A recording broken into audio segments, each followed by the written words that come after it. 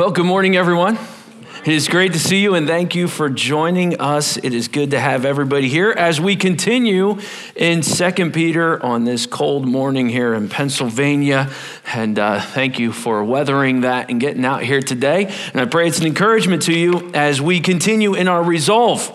And we continue in the book of 2 Peter, if you brought your journals or you have your Bible out today. We're going down the road less traveled, and we're walking that direction as we head towards February 13th, our Vision Sunday. Keep that in mind as we present to you the Renewed Bible Church vision that we're looking forward to, that has been years in the making, that we are going to be presenting. And February 13th, if you pay attention, that is Super Bowl Sunday, if you forget what date that is.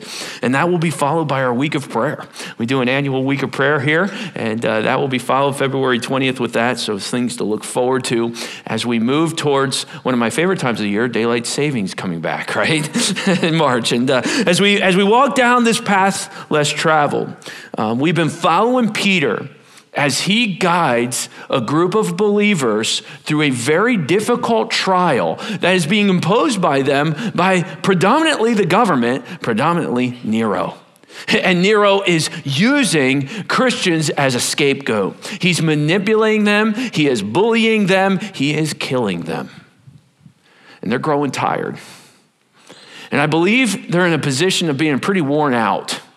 And one of the reasons I believe that is because of the way Peter converses with them. In the first book of Peter, we just saw this brotherly love and this kindness and this warm pastoral warmth. In the second book of Peter, he seems to be a little bit more on the attack.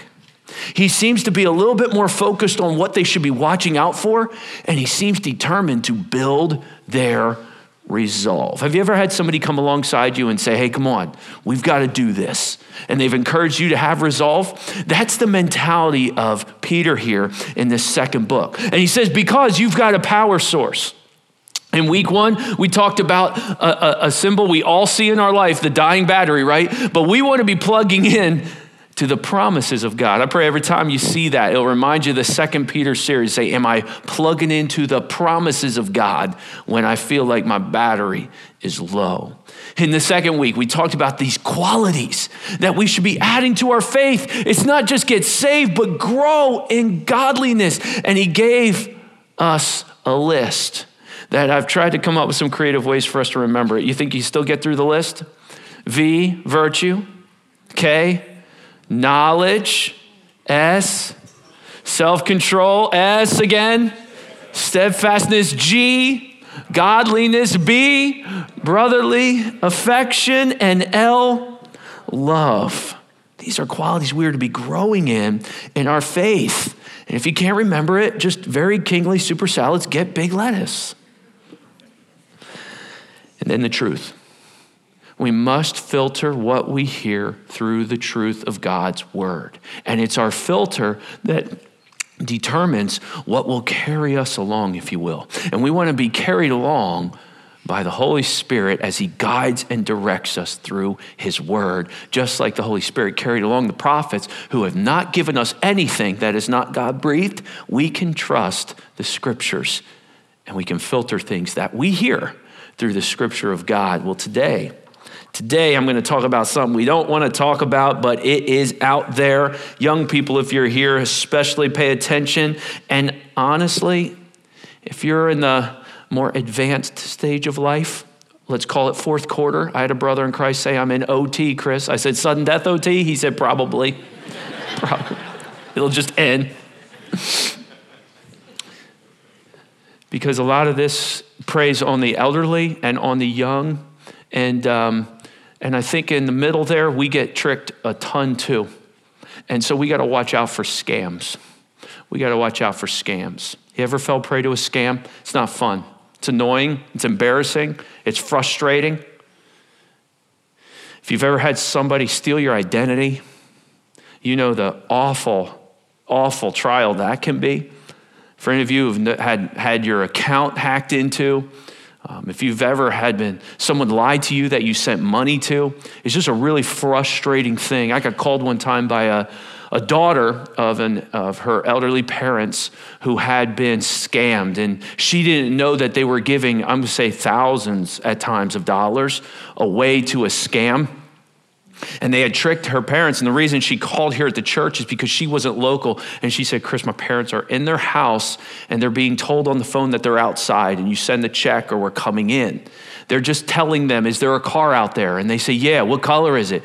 It's blue. Yeah, that's the one we're in. Ah. And she was frustrated. She's crying, and her parents were going to give more money so that they wouldn't be taken away. And it was just an awful situation.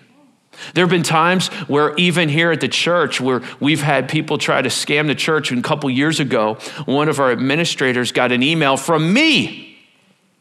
Hey, this is Chris.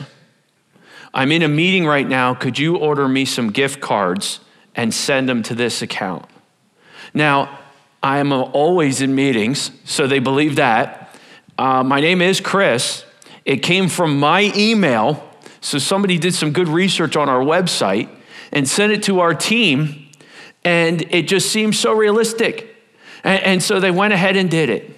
In fact, we ended up having to file. We got it all back, praise the Lord. But it was just such a process because of that. And it's easy sometimes to fall for these things because they seem so real. But you know what? Some of the staff joke. They say, well, Chris would never, ever finish an email very kindly. Chris. I'm like, oh, wait a minute, guys. Like, he wouldn't finish it like that. So, like, it kind of hurt my feelings a little bit. Like, he would have just said, get me the... But like, Chris would ask for gift cards for the counselors. It was in the middle of a day camp season when we were busy. Oh, maybe the counselors are going to get gift cards or something. But unfortunately, it was one of those moments. We were all kind of just like, wow.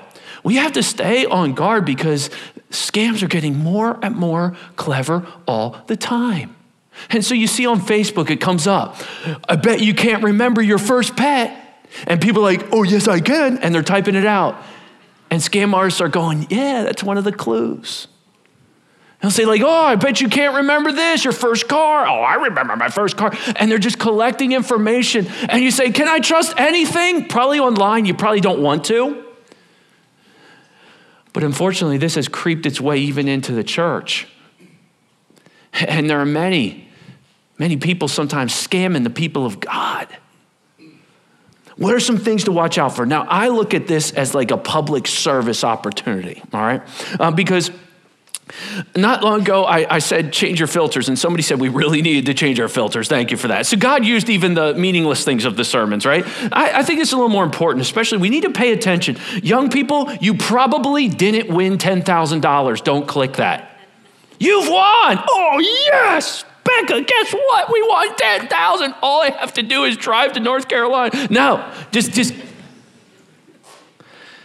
you're going to notice a few things, and I want to teach discernment. Just let's be watching for this. One, they pretend to be part of your organization or know something about you.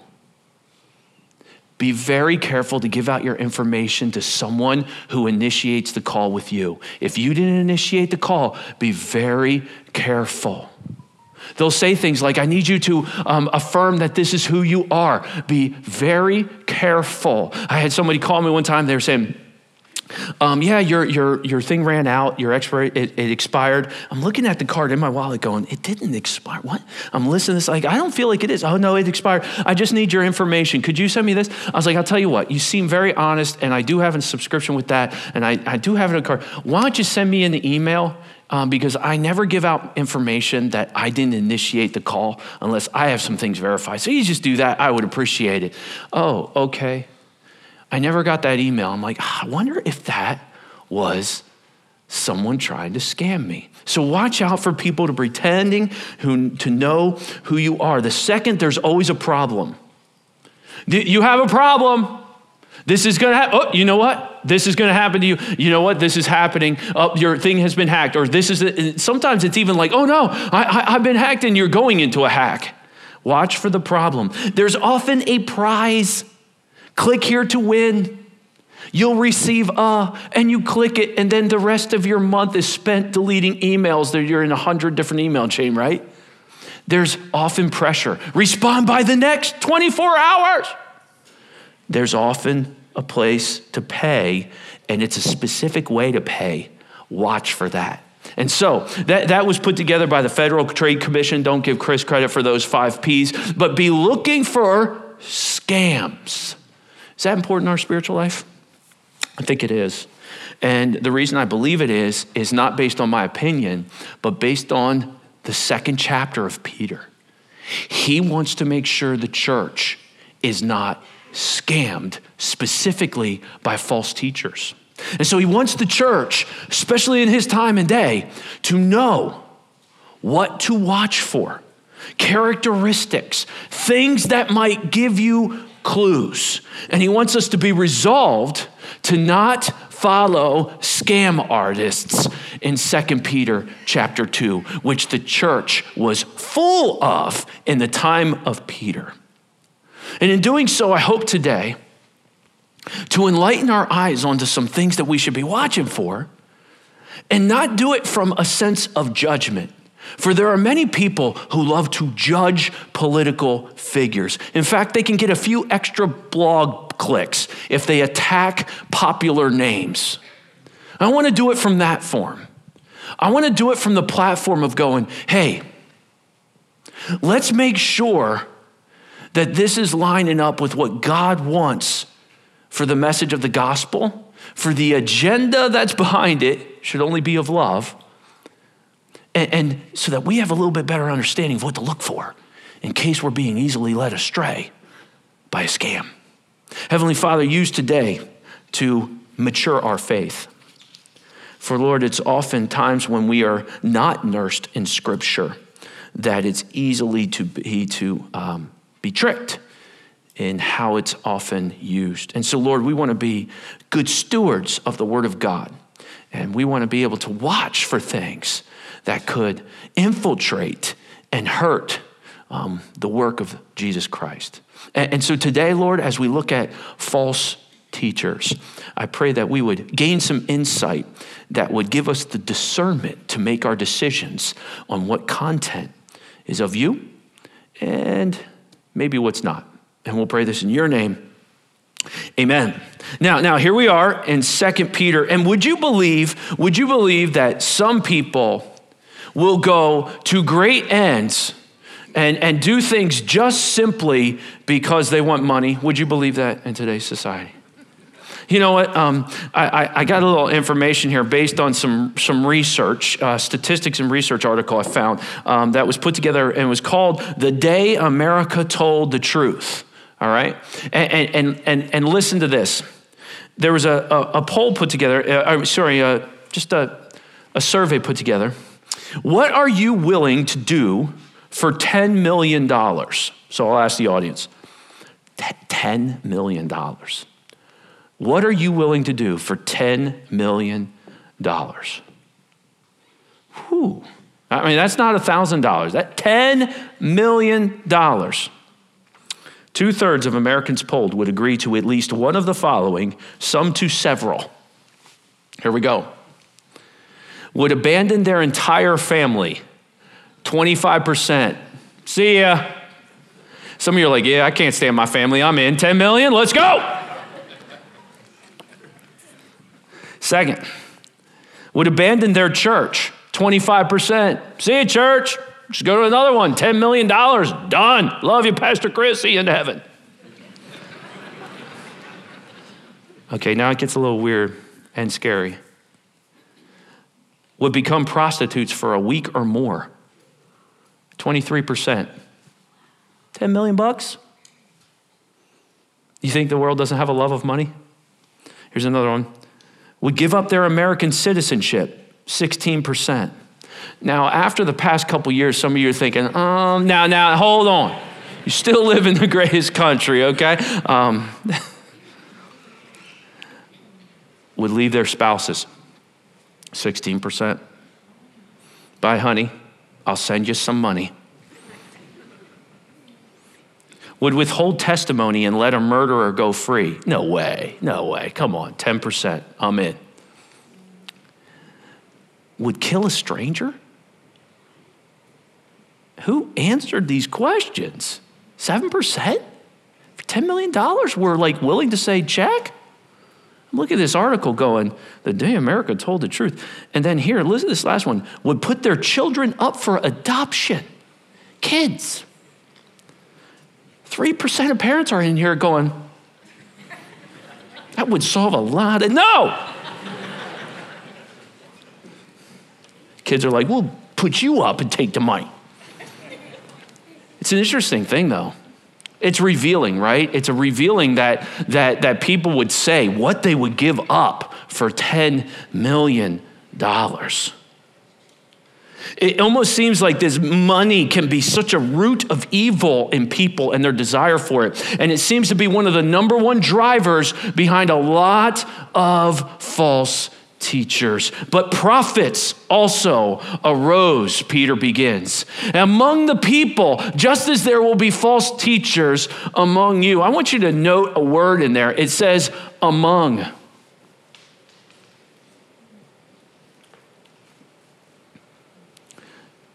I mean, it's kind of startling to think this isn't something that's like this wolf coming in from the outside.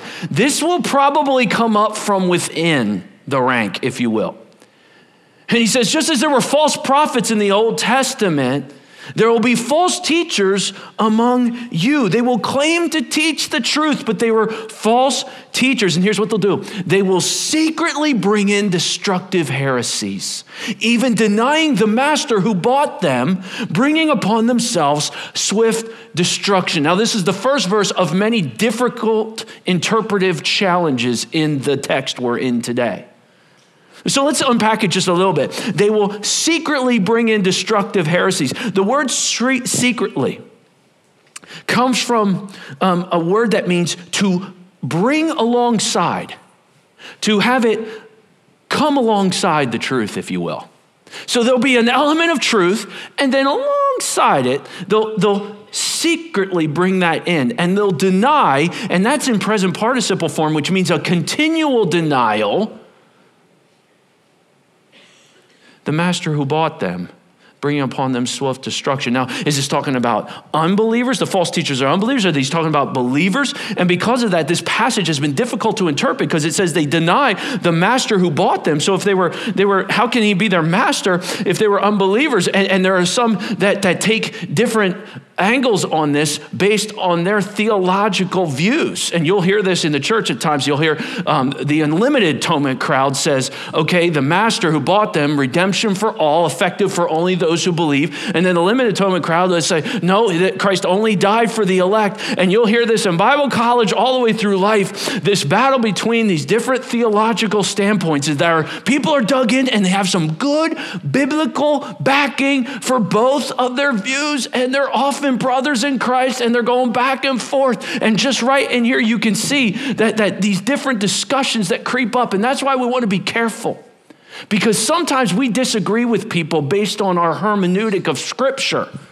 And we say, they're a false teacher because they interpret the passage that way, when actually they view that Scripture differently because of the filter of their hermeneutic. They're not necessarily a false teacher. You might think what they're teaching isn't correct, but there are brothers and sisters in Christ that will spend eternity together who have slightly different theological views that they're very dug in on. That's why when people say, you're of that camp, Chris ain't in any camp. We are a contextual church that preaches a literal, historical, grammatical aspect of Scripture. If that is a camp for you, fine, but that's how we move forward.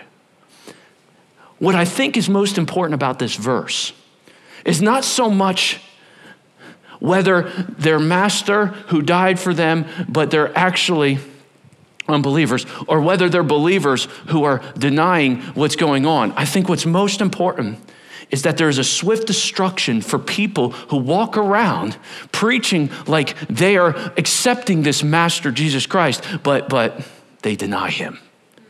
Watch what happens. How? And many will follow their sensuality. There's an aspect where they appeal. And because of them, the way of the truth is blasphemed. The sensuality, it's far more than appeal to just lustful things. It can be appeal to anything like stuff, wealth, fame, happy, live your best life type stuff. I mean, you can have this idea of just, God wants you to just, and you got to watch for that. And because of the way the truth can be blasphemed, have you ever saw a public communicator? They did something that was just, oh man, that is not the way Scripture would have it. And you go, oh, that's going to be reflective of all the church. Now everybody's going to think that all Christians are like that, and we're rolling our eyes just like they are. Peter's kind of like, these false teachers, you know what they do? They make the word of God look foolish. And he's frustrated. I'm going to tell you. He gets building here. Peter, you remember the Peter we talked about, that passionate? It's coming. He goes, and in their greed, they will exploit you with false words.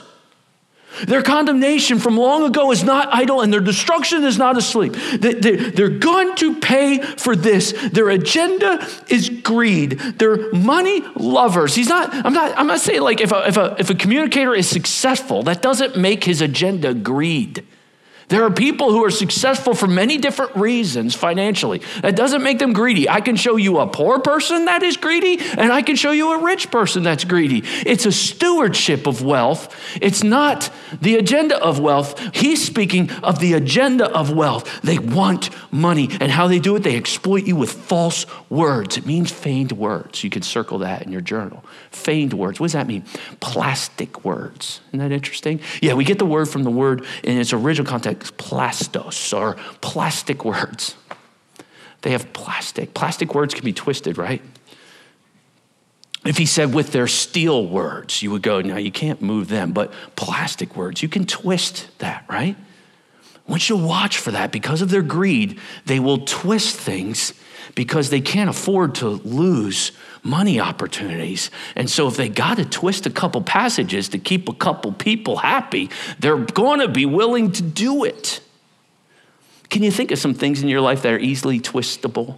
When I thought through that, I'm going to age myself a little bit, younger crowd, but I remembered a toy, not of my youth, but it was famous, and I think it's still famous. We'll find out in the reaction to what I'm about to share. This thing is called Gumby. Does anybody know what I'm talking about? Gumby, and he had a horse, Pokey, okay? And he was made of clay, all right? And this guy, you can mold him and shape him. Now, I was talking to one of my video techs about this. He's like, oh yeah, this was stop photography where they would make a video and you'd have like 24 pictures per second of video. And so these claymations that they would use, that's why you saw those hitches. Young kids, you ever watch Rudolph the Red-Nosed Reindeer at Christmas and you're like, what's its problem? You know, it's like going like that. That's what it was like back then. That was amazing technology for your parents, okay? Like, are you kidding me? This is the idea behind false teachers. They're plasticky, they're bendable, they're twisty. Do you know somebody like that? Everybody's got a friend that's a little bit of a Gumby. And I'm not talking about you very strange people who can stretch in ways I can't even believe. My kids got some friends like that. They're like, watch this, Mr. Heller, and their leg goes over. I'm like, what's wrong with you? Or is that actually a great thing, right? They're not pulling their hamstring every turkey bowl. Twist and turn. And he had his Pokey, the horse, and you could twist and turn. Do you know somebody who's easily twistable? It's that friend who goes, oh man, like Teslas are so sweet. And then the other friend goes, I think they're stupid. Why would you do that? And they're like, yeah, that's what I was thinking too. You're like, what? And that's just a little funny illustration, right? But how about when we say something and then we change it? You might work in an environment like that. It's hard to work under a leader like that where they're like, this is what we're going to do. And then somebody comes in and goes, I was thinking we were doing this. You know what? I'm thinking we're going to do that too. It's hard because you're not sure where to land. It seems like it twists compared to what strong personalities are in the room. We're going to twist to that, or we're going to twist to that. I'm looking for somebody who shows some stability in what they believe. And so they've got to be standing on something. Otherwise, I feel like I'm following or hanging with Gumby and I'm riding his horse Pokey. And that's what the false teachers are like.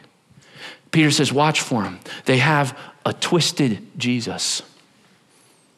They have a twisted gospel. They have a twisted agenda, and they have twisted hearts. He's going to really dig into this. They're going to have a twisted Jesus. It's going to sound like Jesus, but you know what? They don't really believe he's fully God. They're going to have a twisted gospel. It's going to go beyond what the scripture says, and it's going to add some things or even detract for some things. They're going to have a twisted agenda. Their goal is greed and sensuality.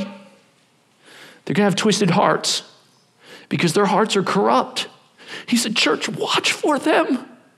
And he begins what is called a conditional sentence, and it's a long conditional sentence. And a conditional sentence carries the idea of if, then, okay? If this happened, then this is going to happen. And Peter is about to begin what I'm going to call a little bit of a holy, righteous rant. Young people, have you ever heard dad go on a rant? You know what I'm talking about? Every dad has a message. Every dad has one sermon. I could get them up here. They could go. They don't even need practice. They do it. And their kids probably know what to say.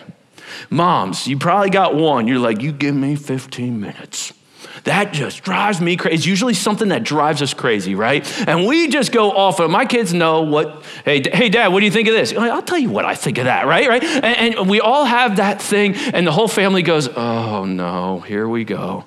We had a dear saint and going on to be with the Lord, so he's at peace now over this subject. But if we brought up players' salaries, okay, athletes' salaries, this guy, he was one of our buildings and grounds guys, he would go crazy. Some of you love the name Stan Nice. And Stan would just be, I will tell you about it, get paid too much money. And we'd be just like laughing, there he goes. Made solid points every time. But it was this thing. Peter says, I want to talk about some situations. He's going to leverage 3 examples. For if God, he's a little fired up about these false teachers. Here we go. For if God did not spare angels when they sinned, but cast them into hell and committed them to chains of gloomy darkness to be kept until the judgment. This is what Peter does. He gives us no context and he just blasts off about something he knows. Many believe this is a reference to the sons of God in Genesis 6 who have left their angelic abode, evil angels, and intermarried with, had sexual relationships with human beings and produced a Nephilim that's often referred to. And many people believe he's referring to that. He could also, though, be referring to the evil angels, a third of the angels who followed Lucifer in his rebellion against God. But Peter begins his if-then statement by saying, if God did not spare the angels when they sinned, but cast them into hell, he punished this and committed them to chains of gloomy darkness to be kept until judgment. If that, okay, we got to build, second one. If he did not spare the ancient world, but preserved Noah, a herald of righteousness, with 7 others when he brought a flood upon the world of the ungodly. Okay, so in the days of Noah, did God not punish the ungodly for their ways? Every man did what was right in his eyes. But if he rescued the righteous, even from them, Noah and his family, a third one, if by turning the cities of Sodom and Gomorrah to ashes, he condemned them to extinction, making them an example of what is going to happen to the ungodly. Wait a minute, what? Yeah, Sodom and Gomorrah and burning it with fire and punishing it was to be an example of what's going to happen. This is one of the reasons I believe that what will happen during the tribulation is going to occur because of this if. This is the way God's going to do it. But what did he do? He even rescued the righteous from that. It's one of the reasons I believe that I don't have to fear the tribulation. I'll be out of here. And if he rescued righteous Lot, greatly distressed by the sensual conduct of the wicked, for as that righteous man lived among them day after day, he was tormented in his righteous soul over their lawless deeds that he saw and heard. Now, wait a minute, God. Wait a minute, Peter, forgive me. I think I'm following you. If God punished those angels who rebelled, if God punished the world for doing everything that he thought was right in his eyes, but rescued Noah, if God punished Sodom and Gomorrah for their sensual, sexual evil, yet rescued Lot, which I'm having trouble with Peter calling Lot righteous because Lot was a very, very confused man, even offering up to a mob that wanted to sleep with the angels that were at his house, his daughters. But I guess through the idea of progressive revelation, that's what Lot knew, or a comparativeness of the time period, he was considered righteous for believing and having the faith of an Abraham. I've got to go with what Peter says. And God rescued the righteous. So, if that's the case, what's the then, Peter? Then the Lord knows how to rescue the godly from trials and to keep the unrighteous under punishment till the day of judgment. God knows how to punish sin, and he often also knows how to rescue his kids. And we can take hope in that. Does that mean he does it every time? Well, eternally speaking, absolutely. But there are times when God's children lose their lives due to evil on earth and living in a sin-cursed earth. However, one thing we know is to die is gain, and therefore we will be kept for that moment. But the unrighteous, God knows how to punish. And Peter's building his case. It's almost like he knows the false teachers are going to read his letter. And he wants them reading their future for what they're doing. And the rant officially begins. I'm going to put up a few characteristics of false teachers during Peter's day. I'm going to put them up here on the side. And what I'm going to do is ask you to listen for them as I read, okay? Now, I have selected these. These aren't directly from the text, but I'm saying these seem to be some characteristics of the false teachers of Peter's time. Now, watch this, because Peter is not going to mix words. He's just a little far. Hey, Peter, what do you think about false teachers? Okay, I'll tell you. Bold and willful. They're bold and they're arrogant. They do not tremble as they blaspheme the glorious ones, whereas angels, though greater in might and power, do not pronounce a blasphemous judgment against them before the Lord. Whoa, what, Peter? He's saying, look, even the good angels do not pronounce judgment on the evil angels. Even they don't do that, but these false teachers, they are just bold and willful. They judge people. They're arrogant. But these, like irrational animals, creatures of instinct, born to be caught and destroyed. They're irrational. They're unrestrained, these false teachers, blaspheming about matters of which they're ignorant. They don't even know the scriptures. It's like Peter saying, they're uninformed. They're blasting off stuff about Christianity. They don't even know. He continues. Suffering wrong as the wage of their wrongdoing, they count it pleasure to revel in the daytime. They're indifferent. They don't mind sinning, not just at night, during the day. They don't care. They are blots and blemishes. Wow, Peter. Reveling in their deceptions while they feast with you. They're right there eating. They entice unsteady souls. They have hearts trained in greed. Accursed children. They're lustful. They're manipulative. The righteous anger of Peter on these false teachers is equivalent to hearing that somebody used a preaching position to molest children. That's where Peter's at. They're purposely leading the church astray with their plastic words and their hearts full of greed, full of sensual agendas to just appeal to the crowd. He says they followed the way of Balaam, the son of Beor, who loved gain from wrongdoing. Wait, what? Balaam? Do you remember Balaam? Yeah, the Old Testament's Gumby and Pokey. He was riding a donkey when an angel of the Lord stopped him in the tracks. You remember the story of Balaam? Look, Peter references it. He says this, They have followed the way of Balaam, the son of Beor, who loved gain from wrongdoing. Remember that. Who loved gain from wrongdoing, but was rebuked for his own transgressions, that's sin. A speechless donkey spoke with him with a human voice and restrained the prophet's madness. Now, here's one of these accountant scriptures that's just as odd, okay, in the way God miraculously works, as maybe even a Jonah story. Do you remember the context of that?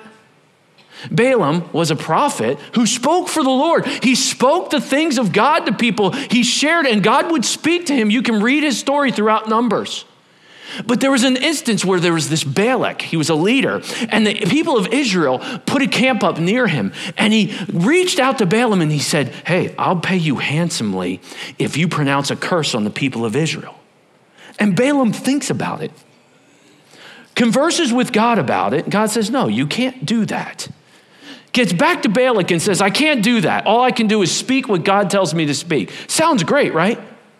So Balak goes, you can only speak, okay, I'll really make it worth your while. And he increases the offer. And this begins to motivate Balaam. This is a good offer here. And so he talks to God about it. He decides to go. God tells him, speak only what I'm going to speak. And God twists the whole thing on Balak at one point. But what comes apart is the story that Peter is ledgering, this part of the story, where Balaam's riding his donkey to go pronounce the judgment that God's going to give from his mouth. And he's going to get this money from Balak. So God knows the evilness of his heart.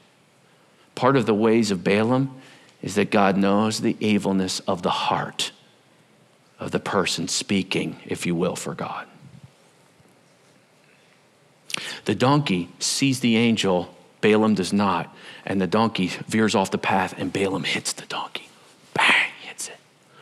The donkey goes to the other side of the path and puts Balaam's knee into the wall and he hits the donkey. What's wrong with you? Because the donkey sees the angel of the Lord, it tells us in Numbers, but Balaam does not. The donkey finally not wanting to die by the sword of the angel. So I've got this idea in my head that the angel's just like, and it lays down. And when it lays down, Balaam starts hitting the donkey. What's wrong with you?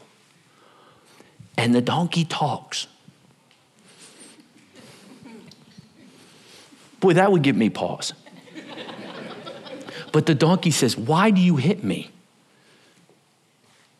What I've always been basically, I'm going to just paraphrase because I don't have the text in front of me. I've been a good donkey basically to you.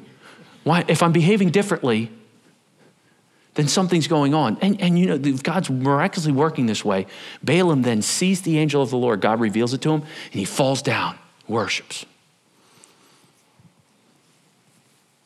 Peter says, this prophet of God, if you will, you could say he was a wicked prophet because he was speaking for God, but he was doing it out of his greed and out of his personal agenda. And Peter says, that's what these false teachers are. You might hear some things that sound really godly, but they're doing it for all the wrong reasons, and they're deceiving and betraying the people they speak to. He says they're waterless springs. They're mist driven by a storm. For them, the gloom of utter darkness has been reserved, which really seems to now seem we are talking about unbelieving people parading as God's messengers. They're waterless springs. They speak, but there's nothing there. It looks great. It offers nothing. For speaking loud boasts of folly, they entice by sensual passions the flesh of those who are barely escaping from those who live in error. What? Yeah. They boast loudly in their folly. They prey on sensual passions of things that people want to hear from a speaker. And they easily deceive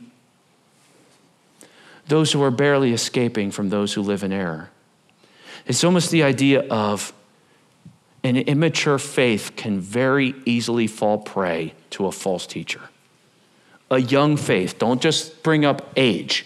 A young person in the things of the Lord can easily be enticed by something that looks of God, but its roots are very different. Peter says they promised them freedom. If you do this, then you'll have this. But they themselves are slaves to corruption. For whatever overcomes a person, that he is enslaved. If you're overcome by the desire for success, you become a slave to success. If you're overcome by the desire for comfort, you become a slave to comfort. If you're overcome by the desire for money, you become a slave to money. If you're overcome with the desire for independence, you become a slave to becoming independent and never needing anyone and having your life live in security. You become enslaved to it. I remember one of my buddies in high school, he bought this awesome car. We were all excited. He bought it because we wanted to ride around in it too. And we never saw him again. Like, where are you, man? You going out this week? I can't. I got to work. This car is so much money. I mean, you got to put gas in it and like insurance and like all this stuff. He ended up selling it by his senior year. Why? Because he became a slave to that car. And the very thing that he thought would give him freedom, he actually became enslaved to him. Well, these preachers promise freedom, but they're a slave to the corruption. For if, after they escape the defilements of the world through the knowledge of our Lord and Savior Jesus Christ, they are again entangled in them and overcome, the last state has been worse for them than the first. Peter, what are you saying? He continues, for it would have been better for them never to have known the way of righteousness than after knowing it to turn back from the holy commandment delivered to them. Peter, what are you saying? Are you saying they were saved and lost their salvation? Well, that would be contrary to Scripture. So are you saying it's like they were in the church, they even knew a lot of the truth, even expounded it to others, but they truly weren't saved and they walked away from it?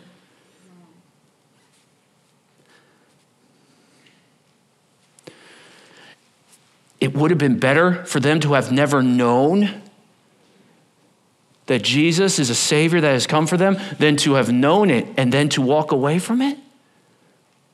Does this happen?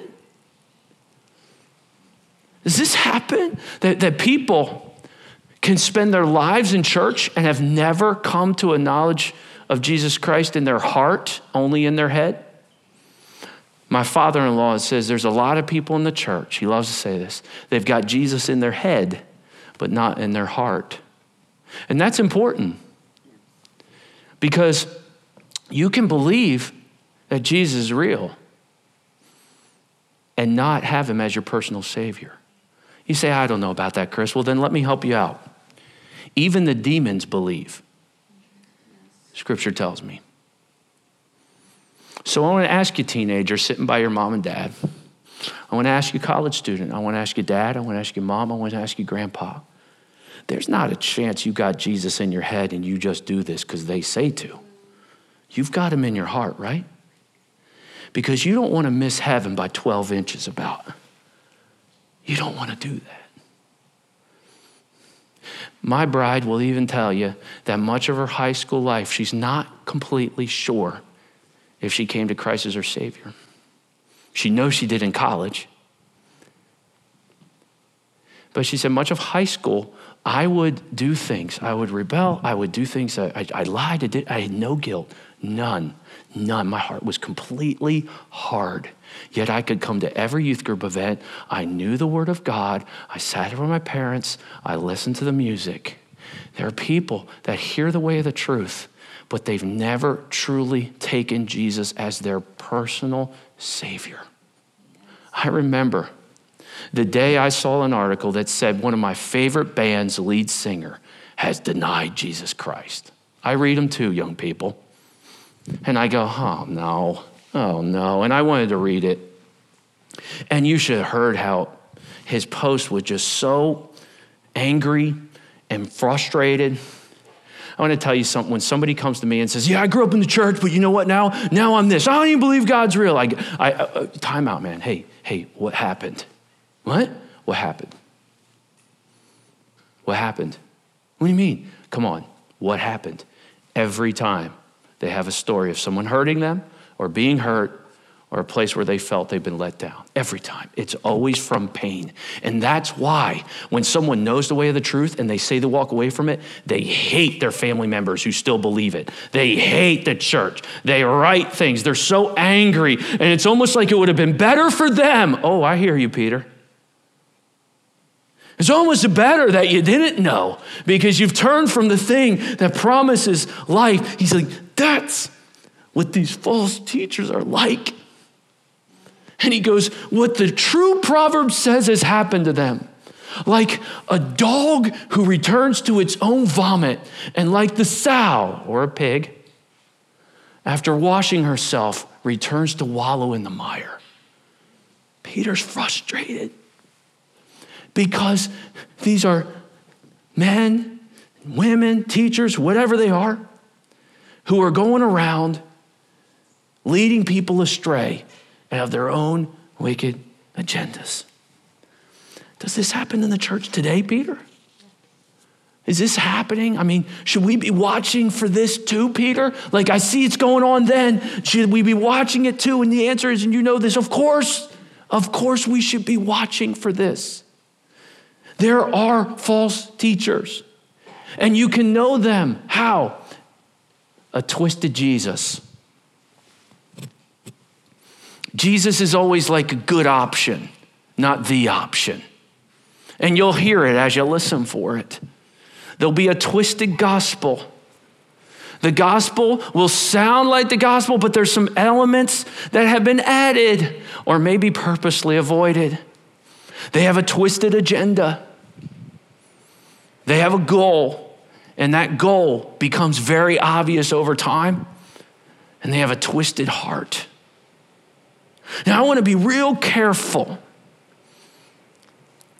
to make sure we don't become a church that is judgmental of communicators.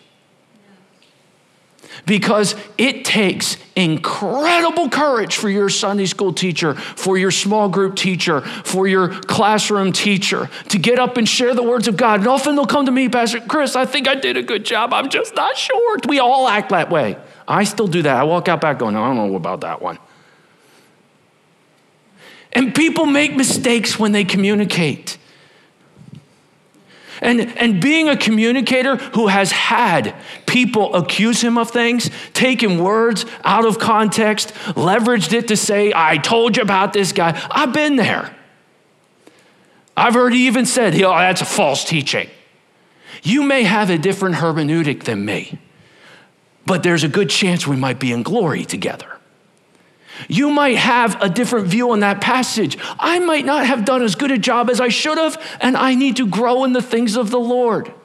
You might hear a communicator like that, but I get very leery of people who take public figures and slander them when they've never even met them.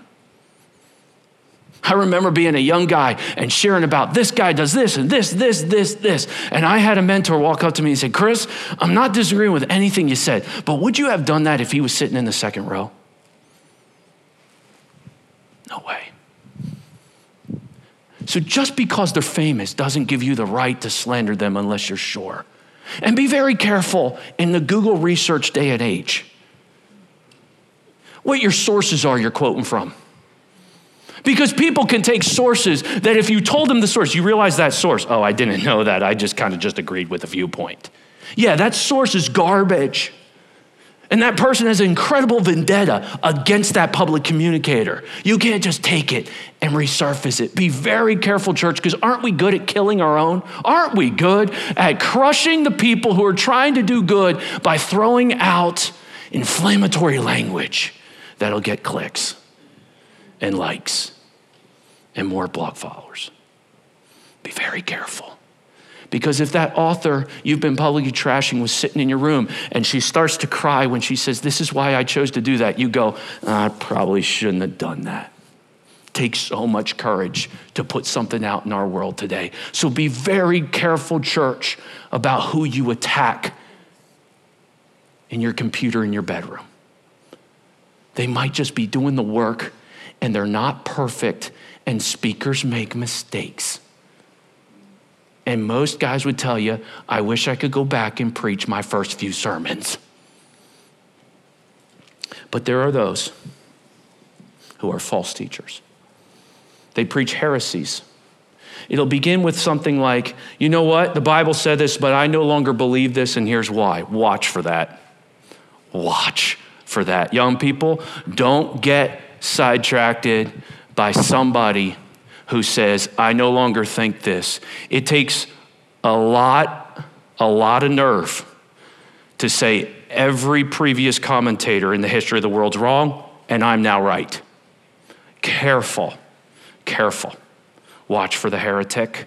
Second, watch for the prophet. They'll come along and they've got dates, they've got times, they've got trailers, they've got billboards. Jesus is returning, sell everything. On May 18th, see, I'm not even going to do it. I'm not even going to say a date just because I'm being recorded right now. That's how careful I want to be. But they'll give things out and they'll produce and they'll promote. And you got to watch for that. No man knows the day. Watch out for the prophets. They love to say that God's given them revelation that you can't have. They love it. Watch. I'm not saying they're unbelievers. I'm not saying they're believers. I'm saying you got to watch for this stuff. Third, the tickler. They don't want to hurt their audience's feelings. They don't want to lose followers, so watch. I'm going to tell you what, I have preached some things over the past year, guys, where my heart was going like this in front of you all. You're like, oh, you look so confident. Yeah, I'm like, Okay, it is hard to preach things you know some people are not going to receive well. It just is. The biggest thing, though, for a communicator of God's word is you got to push through the fear of man and fear God more than man. Amen, church? The tickler, though, can't afford to do that. Watch out for the judge. I find it truly amazing. People think cool lights and skinny jeans is liberal, when I can tell you there are churches of 80 people or 10 people with a suit on that looks polished that is full of greed and evil. And it's often authoritarian. Don't get caught up in this. God calls us to be relevant. We have a relevant message. That's not what makes a church go liberal. What makes a church go liberal in its theology and its path and its walking away from Scripture is poor leadership that's not standing on the Word of God. That's what you hold it accountable for. It's not that I sit on a stool, because I've had people that have even said he sits on the stool. He clearly is going south. Actually, I got a degenerative hip, I think, and every once in a while it's nice to sit down. And that, I'm telling you, stuff has been built off of that, and we got to be careful, church. I'm up to this. You want to trust your leaders first, if you can. But watch for the judge. I was one time privy to something where there was this guy in this church, and he was berating his congregation. And I remember the words of a mentor I had. Be very careful. Chris, how would you want people to talk to your wife? Well, with respect and kindness and love. Okay, you're talking to the bride of Christ each Sunday morning. You remember whose wife you're talking to when you talk. And from that time forward, from that mentor, I said, I'm going to handle the church with grace and love and try to inspire the church and grow the church, not smash her in the head. She probably beats up on herself too much, and there's people who love to go, the problem with the church today, and it'll get clicks. But I love the church of Jesus Christ. I love my brothers and sisters in Christ, and honestly, I have no idea where I'd be without y'all. Watch out for the judge who says, it's my way. I am the authority. The Scripture is the authority. And then the charlatan, they're in it simply for greed. Now be careful, just because a pastor has had success does not make him a false teacher. He may have done some really neat things. He may have received monetary back for that. That doesn't make him a false teacher. Who knows? His wife might be loaded. You don't know. But when the agenda is that it's manipulative, you'll be able to spot it. And the goal is simply to gain more than to give, which we're called to servant leadership. So what can we hold on to? Can our church hold on to something? Well, I thought since we finish every sermon with holding on to a few key verses, I'll get my rope yet again. And I'll pull it across here. Now, last week, it didn't come all the way across, church. Our staff said, you responded well. Putting it around your waist was a good idea. I said, it was intentional. They said, no, it wasn't. I said, it wasn't. It wasn't. Let's be authentic today. This is a rope, and it's pulling us up the hill. But these are the promises. The promises of God empower us. They'll pull us towards heaven's glory.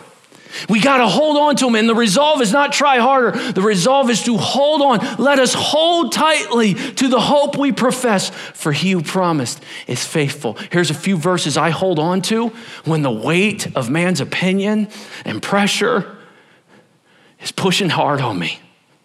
1, we want to preach from this pulpit an authentic Jesus. Amen? I hope I get amens through this session, or I'm going to be worried about the future. Amen. John 1:1 says, in the beginning was the Word, that is the Logos, that is Jesus. He was the Word, and the Word was with God, and the Word was God. Jesus is God. Can we hold on to it, church? Jesus is God. If he's not God, we are in trouble. He's God. Now, I want to know something. I want you to know something. You will even read certain man-made religions that take John 1:1, and it'll say, in the beginning was the Word, and the Word was with God, and the Word was a God. Oh, it looks so perfect. But it makes Jesus kind of another. Jesus is God, fully incarnated God-man, and we can bank on that. We preach an authentic Jesus. Hold on to that, church. Hold on to it. Hold on to it. Second, authentic gospel. John 14:6 says, I am the way, the truth, and the life. No one comes to the Father except through me. That's not Chris's opinion. That's what your church says. I understand. That's your church. No.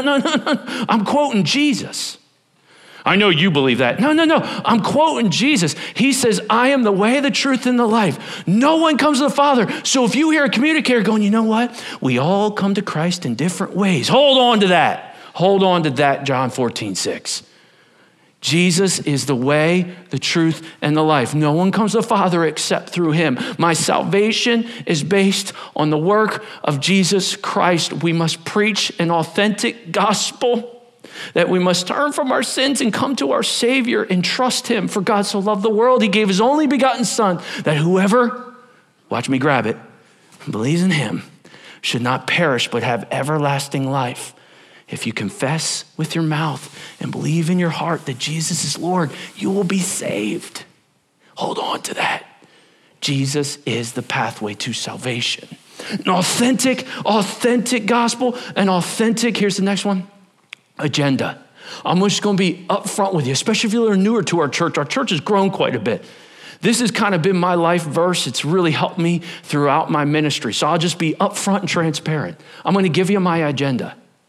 Be steadfast, unmovable, always abounding in the work of the Lord. For as much as you know that your labor is not in vain in the Lord.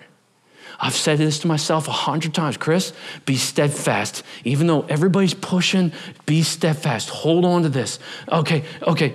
Unmovable. Don't be like plastic. You got to stand on this truth even when it's not popular, even when it's not fun. And it hasn't been all that fun all the time. And we want to work for the Lord. For everything we do for the Lord is not in vain. No matter what God's called you to do, in your line of work, in the school, whatever, work for the Lord and have an authentic agenda. And then finally, authentic heart. Romans 12:2 says, do not be conformed to this world, but be transformed by the renewal of your mind, that by testing you may discern what is the will of God, what is good and acceptable. Church, you're not going to hear a lot of me saying things like, watch out for that, but I will say this. Learn discernment. A mature church can discern the content it's getting. And when you do it with the avenue of grace, But be sure you're praying for your church leaders. Be sure you're praying for your teacher. Make sure you thank your small group leader. Because it's difficult to teach, because you do get criticism. And so make sure you're encouraging those who you know are doing their best. Not perfect. We'll make mistakes. They'll have character flaws from time to time. But you at least know their agenda isn't evil, and they're not twisting the gospel to help you walk away from the truth, but help you go for it. Let's hold on to these things as we move into the future, and I pray you'll find this church to be a place that is doing its best to present to you the Word of God in a way that we can grow from it, be refined from it, and when we don't like it, submit to it. For it's the words of life. And Peter said, where will we go? You have the words of life. We'll hold on to it and let it pull us to glory. Heavenly Father, thank you for a reminder today of how easy it can be sometimes to get distracted and allow something to infiltrate our heart that's not of truth. Lord, I pray you use this service today to increase all of our discernment. It was good, I know for me, a communicator, to really kind of just sit under this truth. Things to guard for and watch out for. Lord, I pray you protect those churches out there who are doing their best to present the Word of God in truth. I present the body of Christ. I pray for the body of Christ. That we be careful to not be slandering one another, especially when maybe we just have a slightly different view of something, but in the areas where we can't bend on that doctrine, Lord, may we hold on firmly. This is not an excuse to not have good textual study. But Lord, most importantly, may we do the work of an evangelist. May we share the gospel of Jesus Christ.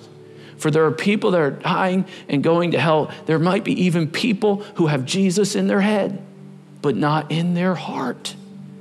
And even today, whether they're watching online or sitting in house, they need to make sure that not just they believe in Jesus, but that they've made him their Savior. Lord, I pray even today, you would encourage someone to grab hold of that rope and allow you to pull them right into glory. Lord, you who promises faithful will hold on to those promises. Thank you, God, for this truth that we can watch for and discern any error that might come our way. Amen.